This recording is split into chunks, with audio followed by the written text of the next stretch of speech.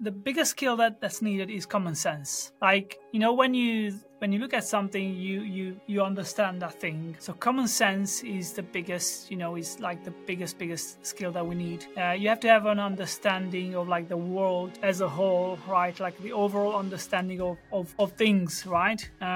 So that people don't look silly when they write something up and it makes no sense, right? So common sense is number one. Do you know how much it costs for companies to be featured on magazines like Forbes and BBC? Today I invited Fery Kaszoni, the brains behind Search Intelligence, a very successful digital PR company that just crossed $1 million last December. And if you have not heard Fery's name before, well, let's just say that him and his team had put together very creative marketing campaigns and digital PR campaigns that helped hit their clients to land spots in magazines like Forbes, Men's Health, Yahoo.com, and BBC, and so on, and even New York Times. Some of the case studies include crazy things like whether Elon Musk or Mark Zuckerberg would win a boxing fight, and by the way, it would be Mark Zuckerberg, so better watch out for your Facebook accounts, and case studies like whether Mario or the Pac-Man would make more money in real life if they were actual characters. So in this episode, I'm going to talk to Fery Kaszoni about his career as an entrepreneur, his advice for aspiring CMOs, and how to get to the level of success that he has right now, and how he is building his team and motivating his company to work hard and stay resilient. Yeah, if you want to know how to get into digital PR and what are the process, hurdles, and benefits, then keep listening and let's get into the episode. Hi, Aniko. I'm really honored to be here on your podcast.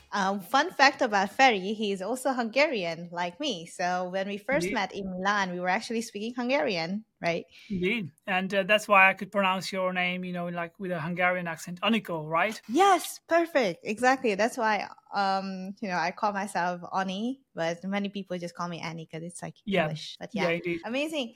So I know you have a really successful digital PR business, and I'm super, super happy you're going to join our conference in Vietnam. Like, I really admire your work and your team's work. Like, I follow it on LinkedIn, and you guys, if you have not checked out Fery's LinkedIn, do it now because it's fantastic, great content.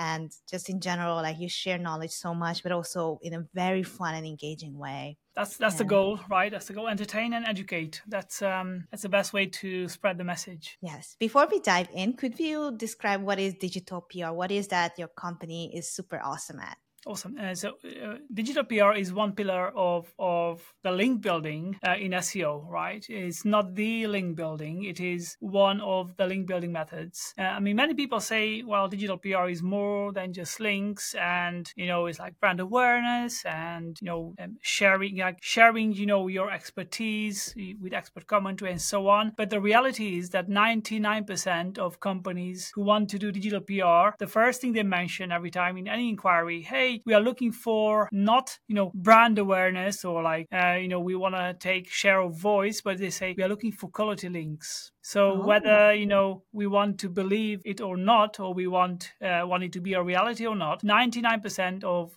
the current digital PR is being done because SEOs has figured out, hey, there's good links there. If the SEO would not exist, digital PR would probably be like a very small little niche. But because of the SEOs who are doing whatever it takes to get, better backlinks, that's where digital PR stands at the moment. And many people say, oh, no, it's not just about links. 99% of the cases, digital PR is for links by SEO departments or SEO companies who want to build better links. That's what digital PR is. Fantastic. Thank you so much for clarifying, because, when I first heard digital PR from somebody who didn't do any link building and like, I'm not into the link building, I'd be like even earlier in my career, public relations to me was like, keeping people updated online, or it's like taking pictures, making sure that you are on magazines and stuff. And I'm like, oh, to be on magazines is literally having a link from that magazine. Yeah, exactly. Which is really cool. And what I love the most is that you take a very entertaining and fun twist into digital PR, which, starts this whole creative campaign that you guys run. Could you share one campaign with us in this episode? I think one of the favorite one. Yeah, one of my favorite. We have hundreds of favorite campaigns. that we done. But one of the most iconic one was the Mario campaign, where we have it was a company, it was a website who has got like solitary games and like online games, and we said, what campaign could we do that's around gaming, around games? And we said, let's analyze how much every popular video game character would earn in real life. And then we went to like Max Payne, who's like a detective, and then we went to Super Mario, who is like a plumber. And we have calculated what the real life salary would be for everyone. And I think Pac-Man was like a security guard, and he had like the lowest salary. So Pac-Man, one of the most popular game characters, had the lowest salary. And then Mario, he's a plumber, so he's like a kind of mid earner. And we pushed it out. We pushed these little stats out, and we got lots of links. I think it was a good, very unique angle, very, very fun even for the press to write about. Hey, Mario would earn like 35 grand a year if he was a real life character. And then we put forward our solitaire client in like the press release, who commissioned the research, and that's how we got then the links. But it was a very fun twist on playing like with fictive characters and then putting them in real life. That's one of our favorite ones. That's awesome. And how long did it take you guys to come up with such a creative idea? Or was it the client coming to you saying like, hey, I want some campaign talking about characters? Or how does the process it's us. So it's our department. Our PR department comes up with the ideas all the time. We don't really accept ideas from clients. Very, very rarely. We do say, oh yeah, we are going to listen to you, but we want to run with our own ideas. We don't want you to interfere with our very strict process. And so our team, we have a Slack channel where we just put in all the ideas. Even our HR department sometimes sees something on the news, and then she messages the Slack channel. So we are working together as as a team to come up with like unlimited ideas for our clients. Many team members also do it. Sometimes we do it individually as well, so it's not always just the whole team. Many times we just assign the clients to a few team members, and then they go away and they do like little group ideation sessions where they analyze the news, they analyze previous campaigns, they analyze Twitter, and that's how we just dive in and just throw lots of ideas into like on a spreadsheet, and then we choose the best ones out of them. Amazing. And is it like one single department that has a brainstorming session, or is it like the whole company comes together?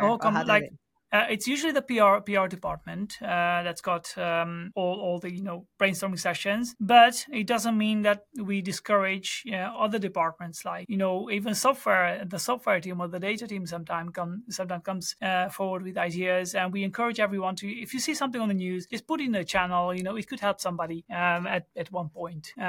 So it's mostly the PR team, but sometimes we do have other team members as well who just chuck crazy ideas in there. I think one of the iconic campaigns about Elon Musk and Mark Zuckerberg, when they announced they're going to fight, even with that campaign, they got us in like the all the big like 50 links. And it was an idea that was triggered by one of our content managers who's not even on the PR team. Just because she shares something, and then it triggered an idea of like, oh, we should use our fitness client. By the way, that it was Matt Diggity's. I mean, it's one of Matt Diggity's website. And we said, let's use this website to put them forward as the expert who provides a commentary on why we think Mark Zuckerberg is most likely to win, and it's because he's doing like Brazilian Jiu-Jitsu. We put this in a nice email, and then we said, hey, Elon Musk is going to lose, and it got us like in all the big publications. Everyone who was writing about that story, they included our little expert commentary in the article, and it was because somebody who is not even a PR shared an idea on social media. On the Slack, Slack channel. Yeah, that's fantastic. And because it was also like a very time sensitive article or like news, how much time did your team have to like crunch in and go in, like make that campaign really quickly? In like an hour.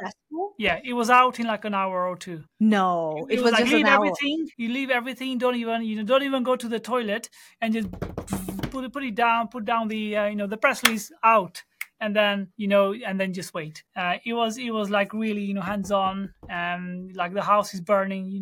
It was super fast paced. But these are the most fun, especially that there's going to be big returns with like 2 hours of work. It's the most satisfying thing ever. And is it always with every campaign, or is it because this specific one was very time sensitive with the Mark Zuckerberg and Yeah, it Elon was just Musk? this specific one. I mean, there's many reactives that we do, but reactives are usually this fast paced. Some, like most of them, are not like this. Most of them take a week or two to come up with the ideas, and then another 2 weeks to do the data research and do the report writing, and then another 2 or 3 weeks to start the pitching. So most campaigns are like almost 2 months. Okay. But some of them, if there's an opportunity, it's worth to risk it, even if you don't get anything from those 2 hours. It's still worth to risk because the rewards can be way more than what you're actually risking. That's fantastic. How many team members was like crunching on that 1 hour then? Was it like the whole company on fire, or it was like just No, it one was big just one person? person. No. Yeah, Wow, one that is person. just one person. That's So fantastic. Well, with the just ideation in the congratulations to discussion, him. yeah, Yeah. yeah, yeah, she smashed it. So in the discussion, there were like many people, commenting in like on Slack, and throwing ideas, doing like some banter there about Mark Zuckerberg and so on. But the actual execution was done by one person, and that's how it usually is. It's always one lead person who quickly writes it up, puts it in our system, sends it out, and yeah, it's a one-person job usually, especially the reactives. Hi, thank you so much for listening to this far into the episode. And if you want to meet successful online entrepreneurs and SEOs just like you, make sure you join the SEO Mastery Summit from April 7 to 11 in the center of Ho Chi Minh City. We'll have over 15 international speakers coming from all over the world and attendees joining to make connections and build their businesses to their best potential in 2024. So our first SEO Mastery Summit event sold out. So make sure you grab your tickets today because we are increasing prices at the end of every single month. So I'll hope to see you there, and let's get back to the episode. That's a really amazing insight. And for someone who, now that we heard your results and like your process and how fun this kind of agency is, what skills does someone need to get into digital PR? You think, like, if somebody like super beginner, like, oh, Fery, I really like what you do, how can I get started? What skills do I need to acquire? Do I need a journalism degree? Do I need to do like marketing degrees? Anything? What's your take? Yeah, there's no need for any degree. So we don't even look at degrees. We don't care. The biggest skill that's needed is common sense. Like, when you look at something, you understand that thing. So common sense is the biggest, is like the biggest skill that we need. You have to have an understanding of like the world as a whole, right? Like the overall understanding of things, right? So that people don't look silly when they write something up and it makes no sense, right? So common sense is number one. Second skill, of course, they have to know how to write. They have to know how to articulate. If you have a fact that's being provided either by a data set or by the client, you have to know how to write that fact down and articulate in a way that's interesting to the audience. So you have to be able to write very well. And then the third skill is like research. You have to know how to research. You have to know how to look for even just good ideas on news websites. You just have to be very curious, and you have to know how to research things, how to find things that are hard to find. These three skills kind of are enough to get started with digital PR. And of course, the other skill is, you have to be, relentless. You cannot be just, happy, cruising along slow in a slow lane. You have to be, on fire, right? And I think that applies to most of the industries. But that's also something that we are looking at. Are these people on fire? Is this person really excited? They are driven and they just want to keep push. Even if there's like a roadblock, if you are excited about something, and you can get yourself excited, by the way, if you read about the thing, if you constantly, push your brain and your mind towards that area, then you can hype yourself up, and it takes effort. But if we see people excited, then we know that person is going to be successful. Amazing. What I want to talk about though is common sense. It's like the hardest thing to teach. It is. It is. this is not the first time I'm in some teams, right? And I always find myself like the people I get along with is like they just get it, and I just didn't know like what is that they just get it. And now that I want to processize everything and just make things simpler, I realize that the bottleneck sometimes is just common It sense. is. And what does it take? Is it like an experience thing? I don't know, like how to show this to people. Like you just need to logically. I think it's. I think first of all, people who read a lot, they tend to have more common sense because, Mm. and who read a lot, not just fictive, but who read a lot about different things, right? So people who love to read, they usually have a elevated level of common sense because they feed their mind with lots of things that help you put the puzzles together when there's a more complicated concept coming up in your day-to-day life and work. So I think people who love to read a lot are more likely to have more common sense than people who don't read a lot, right? I think that's one of the best ways to assess whether people will have common sense. Just ask them, how many books did you read? In the past 5 years, do you like to read? And if they say, well, I like to read, but then most likely those people will not have as much common sense. Reading does develop common sense, and it's a fact. But also, I mean, you just have to play the numbers game, especially when you recruit people.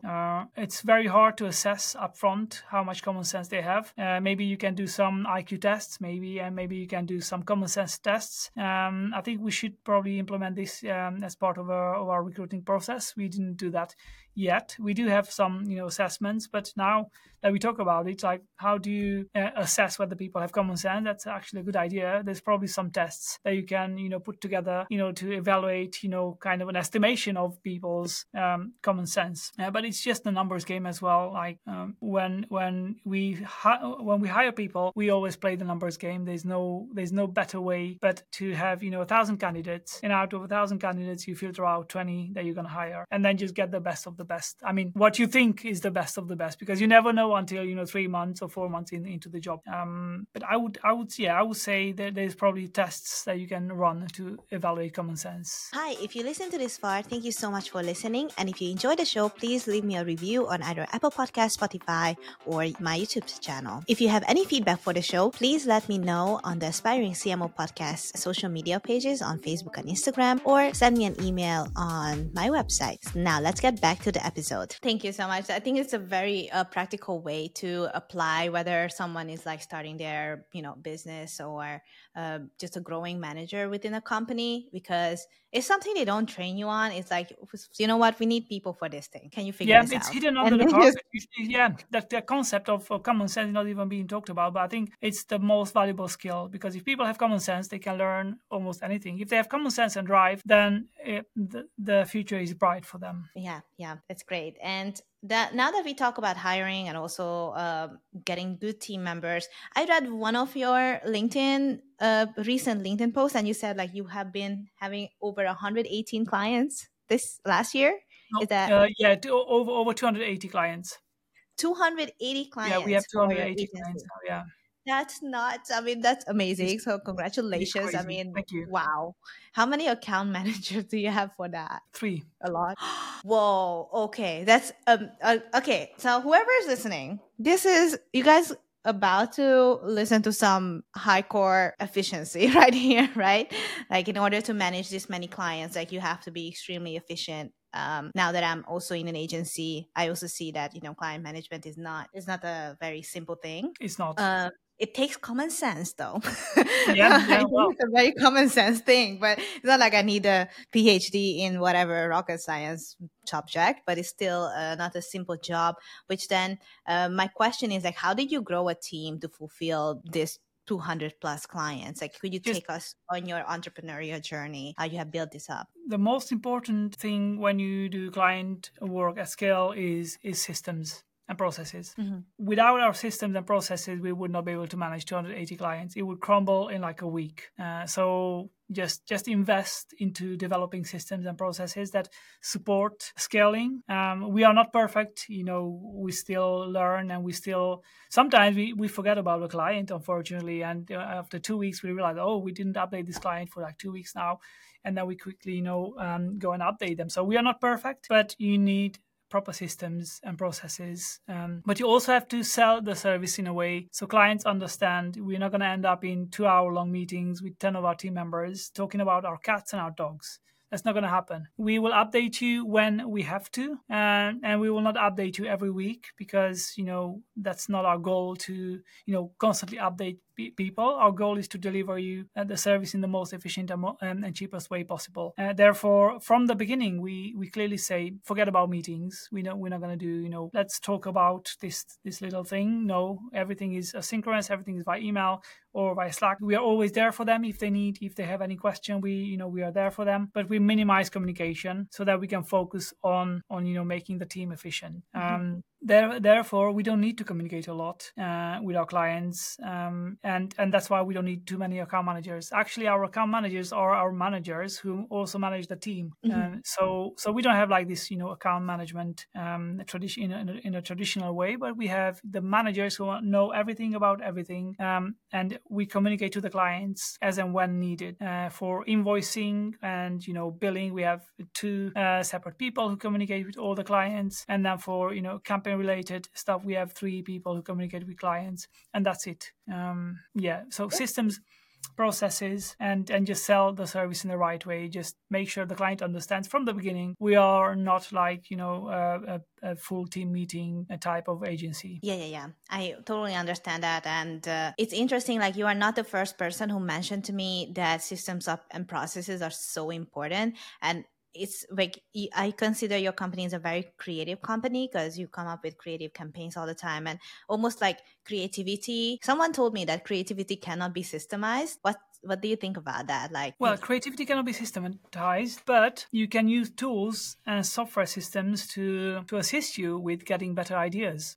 So we have a bank of probably 5,000 campaigns or even more that have been previously executed by all the agencies in the world. And it's easy for us to just go there and see what type of ideas are most likely going to work for any specific campaign. So we don't always have to reinvent the wheel. So if there's been a study about the safest European countries in 2021, we can just redo the 2024 version of that campaign with fresh data, and we have seen that in 2021 it landed 30 links. It's most likely going to land 30 links this year as well. So creativity doesn't just mean coming up with very unique ideas. It means combining all ideas and make sure that we run ideas that are most likely to get links today because they have gotten links in the past, right? Oh, that's a great strategy. Yes, I agree with you. Like I also the type of person who I don't like to reinvent the wheel, and no, we don't whatever have to. works. And but at the same time, like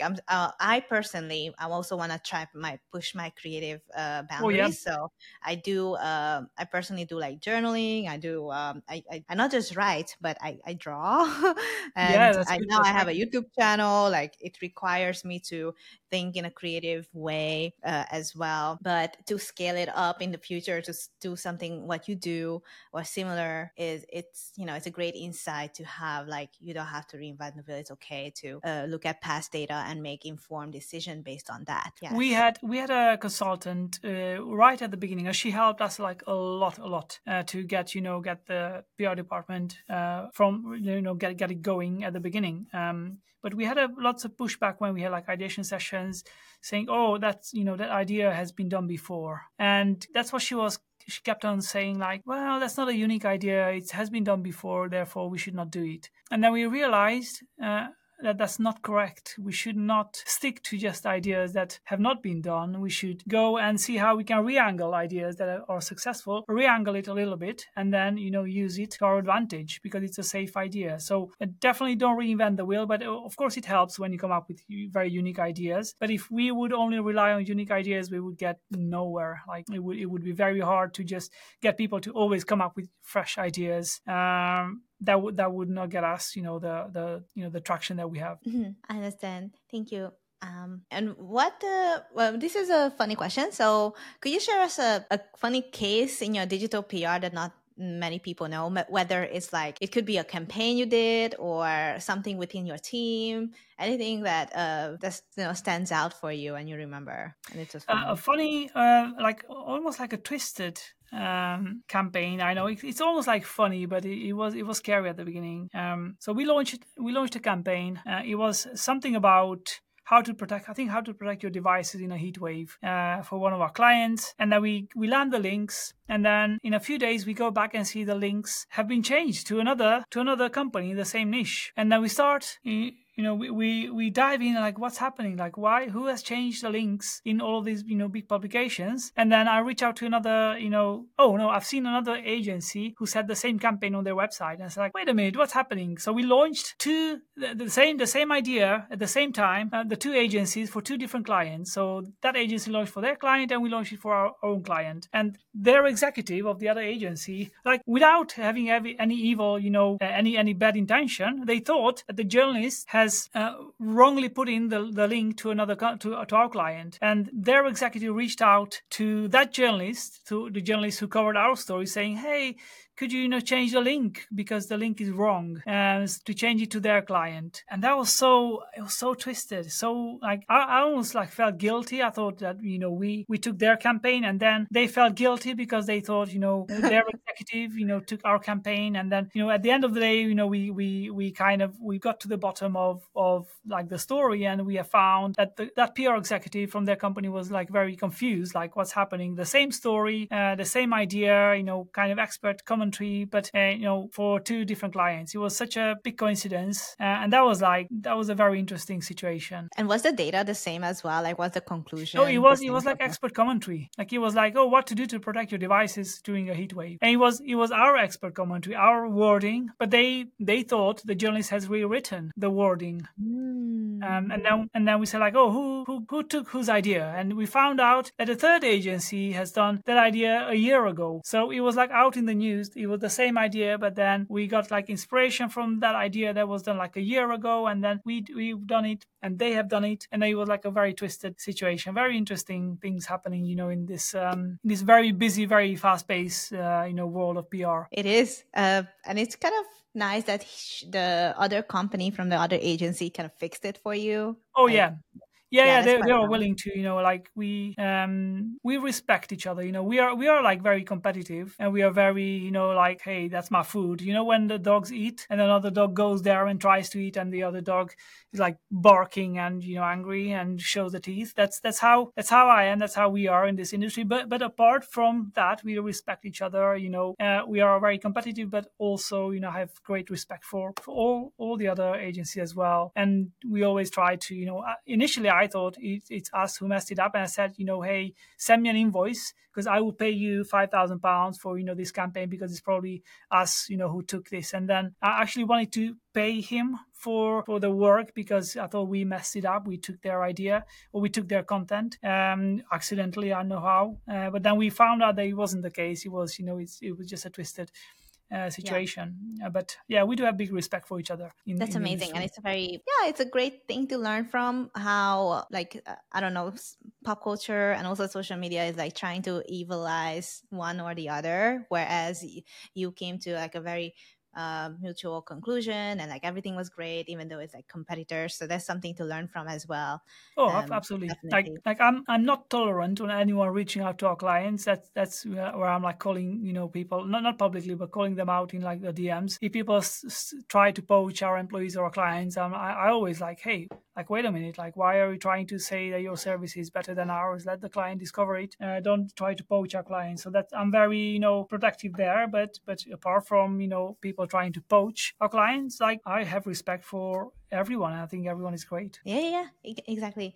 And which kind of leads me to a leadership question, because now I always see that for me as a third person looking at you from outside, also from stage, in from Milan, also on social media, and now talking to you, like, I see that you are very respectful for multiple parties in a company, which is like a great green flag.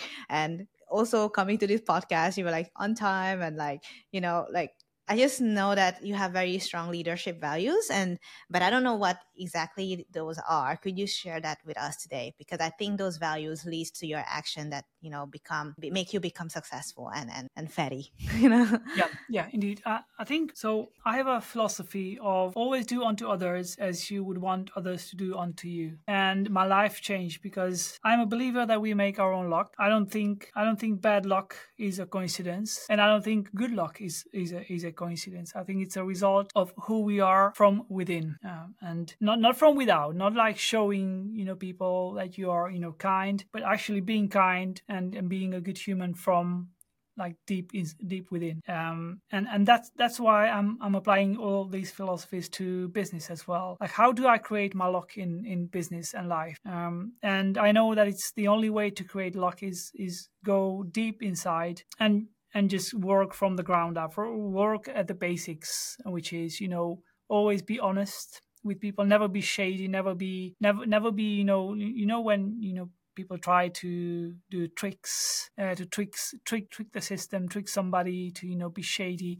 Never be shady, never lie, even a small lie you should not say, even like a very little lie. Like, back in the day I used to do SEO audits, and sometimes I had 5 audits to do, and one of the clients asked me, "Hey Fery, did you manage to get started on the SEO audit?" And I didn't reply because I didn't start. I didn't want to say, "Yeah, I started." I said, "I'm going to sit down for half an hour and I'm actually going to start the audit before I reply to this client, so that I can say, hey, I've started on it." So I sat down, opened up the document, and I started writing, started analyzing, went to seminar, started doing the work. I put it down in the document. I started writing the paragraphs, and then I replied. I said, "Hey, John, yes, I can confirm I have started the work and it should be done within, 1 or 2 or 3 weeks." So just even these small lies, I think we create our luck by being the person who we would expect others to be. Yeah. And we set the standard as well, right? When we are giving to people, when we are kind to others, then we don't accept anything else for others to be with us, right? Therefore, you naturally clean up your environment, because you will not tolerate people who are dishonest, because you have zero dishonesty. You have and you only tolerate people who are like you, right? We always set the standards of how we expect others to behave by us behaving in a certain way. If in the kitchen we don't wash the dish in like the office, and we leave a little bit of a mark, then we say to the world, "Hey, I accept others to do that, and that's going to be my standard because I'm not doing it," right? And this applies to every little thing in life, including leadership, right? So that's why I'm kind of this way. I understand. So to summarize, I think what I heard was kindness, integrity, and leading by example. Leading by example, yes, and but also making sure that we are not just happy cruising along, but also we need to think big and be relentless in the actions. So it's not just like almost like naive kindness, like, "Oh, we'll give you lots of money, we give you lots of time off," but also being demanding of high standards in the work and in the actions that you do. So if we give them a 4-day work week, it doesn't mean that they can just happy relax in like the 4 days that they work. It means people will have to be on fire, and we do not tolerate anything else, right? I see. So high standards and high standards, high rewards, right? Instead of just being everything average, we are way above average with what we give, but way above average with what we expect. And I think that's where strong leadership comes. That's where strong leadership is, where you give a lot, but also expect a lot, or the other way around, like whichever way you want it. Like, expect a lot, but if you expect a lot, you should give a lot as well. So it cannot go one without the other. And I think that's the main thing that built up the business where we are now. Like, we are not ashamed to ask for people, "Hey, we have high standards here," because we know that on the other side, we have high standards in terms of what we give. So we are not like afraid, like, "Oh, well, they shouldn't work hard because, we don't reward," like we reward them a lot. Therefore, it's rightfully so to ask them to have high standards. And people love it, by the way. Like, people love it when they are being held, when they have a big mission. People love it when they have a big dream, when they have, big things to achieve. It's really, it's creating happiness for people, because they're looking like, "Wow, I didn't think this is possible. Like, look what I've done. Like, I completed 5 campaigns this month. I never thought this is actually possible." So people also feel happy because they have achieved a lot, because we have high standards of like what we expect. Mhm. Yes, yes. I think it is a great reminder for anyone, really. Like, you don't have to be a manager to listen to this, but like, even for our personal growth, to follow what you've just said, like, put yourself to a high standard, but also make sure that if you work hard, let's say it's a test or like university or God knows your podcast or whatever, it's like make sure that you also reward yourself in some way so that it keeps the cycle going. Yeah, Because a lot of 100%. the times we just oh, I'm not doing enough, I need to work harder, and then crash, or like bad mental health, and then etc., and then all the negative stuff. So I think for me personally it was a great reminder, like even if I work hard, like, oh, make sure that, oh, tap on the back, like it was good. Yeah, you gotta get the Yeah. rewards, right? I mean, Mhm. if you work hard, you should see the rewards as well. Whatever the rewards are, whether it's financial or take a full weekend off or whatever the rewards can be, or live in a nicer house or drive a nicer car, and you have to feel the rewards. But and then the rewards are going to make you feel guilty to become even better, because if you drive this nice car and if you live in this big house, then I have to feel like I'm Yeah. worthy of that. Therefore I'm going to work even harder to prove to myself that I deserve those things, right? And Mhm. at least that's how I work. Like, I feel guilty when I drive a nice car and I'm not giving my all in the business, because I'm like, hey, I've had this lifestyle. Why should I just slack off? I should work hard, because otherwise, why would I deserve these things, right? Yeah, yeah, yeah. I understand. Thank you. And one of the values though that I see that you did not mention was fun. I see that your brand and search intelligence and just Fery Kaszoni personal brand, like it's kind of surround around humor as well. Is that something you set as an intention? Like, okay, if I want to get clients in this industry, I need to be super funny or something like that. Like, Well, I just need to be, who I would enjoy to be, and I would want my team to be that way as well, right? I mean, I think fun is, as you said, the big reward when you create something that's fun and you have fun creating it. It just makes work something that you just want to do, and you feel. I think it's a great way to resonate with others as well, because fun is always, it's always got place in entertainment. It's the best way to entertain. If you are just making people's lives better, right? You bring a smile on somebody's face. It's I think it's the best way. Yeah, it's the best way to kind of get people to resonate with you, by just creating something that's fun. Yeah, comedy is a very powerful tool. It is a very it is. powerful tool, and maybe when I was a child, I was always funny. Who knows? Maybe, and I grew up like that, and I keep on. I just want to keep on doing this. But it's a good way to combine business with humor. It just creates a great audience, and like the SEO world needs this. Like, there's not enough fun in the SEO world, right? There's not enough funny things. There's not enough innovation in terms of like marketing. So I feel like I'm one of the first ones who brings a different kind of fun, like parodies, and something that just stops you scrolling to see something that's unique, and people only think of how cool it would be if that would be like that, and then hopefully I bring that into the SEO world. Yes, it definitely did. And we can't wait to have you on the SEO Mastery Summit this year in April 7 to 11. You're going to be one of our speakers as well.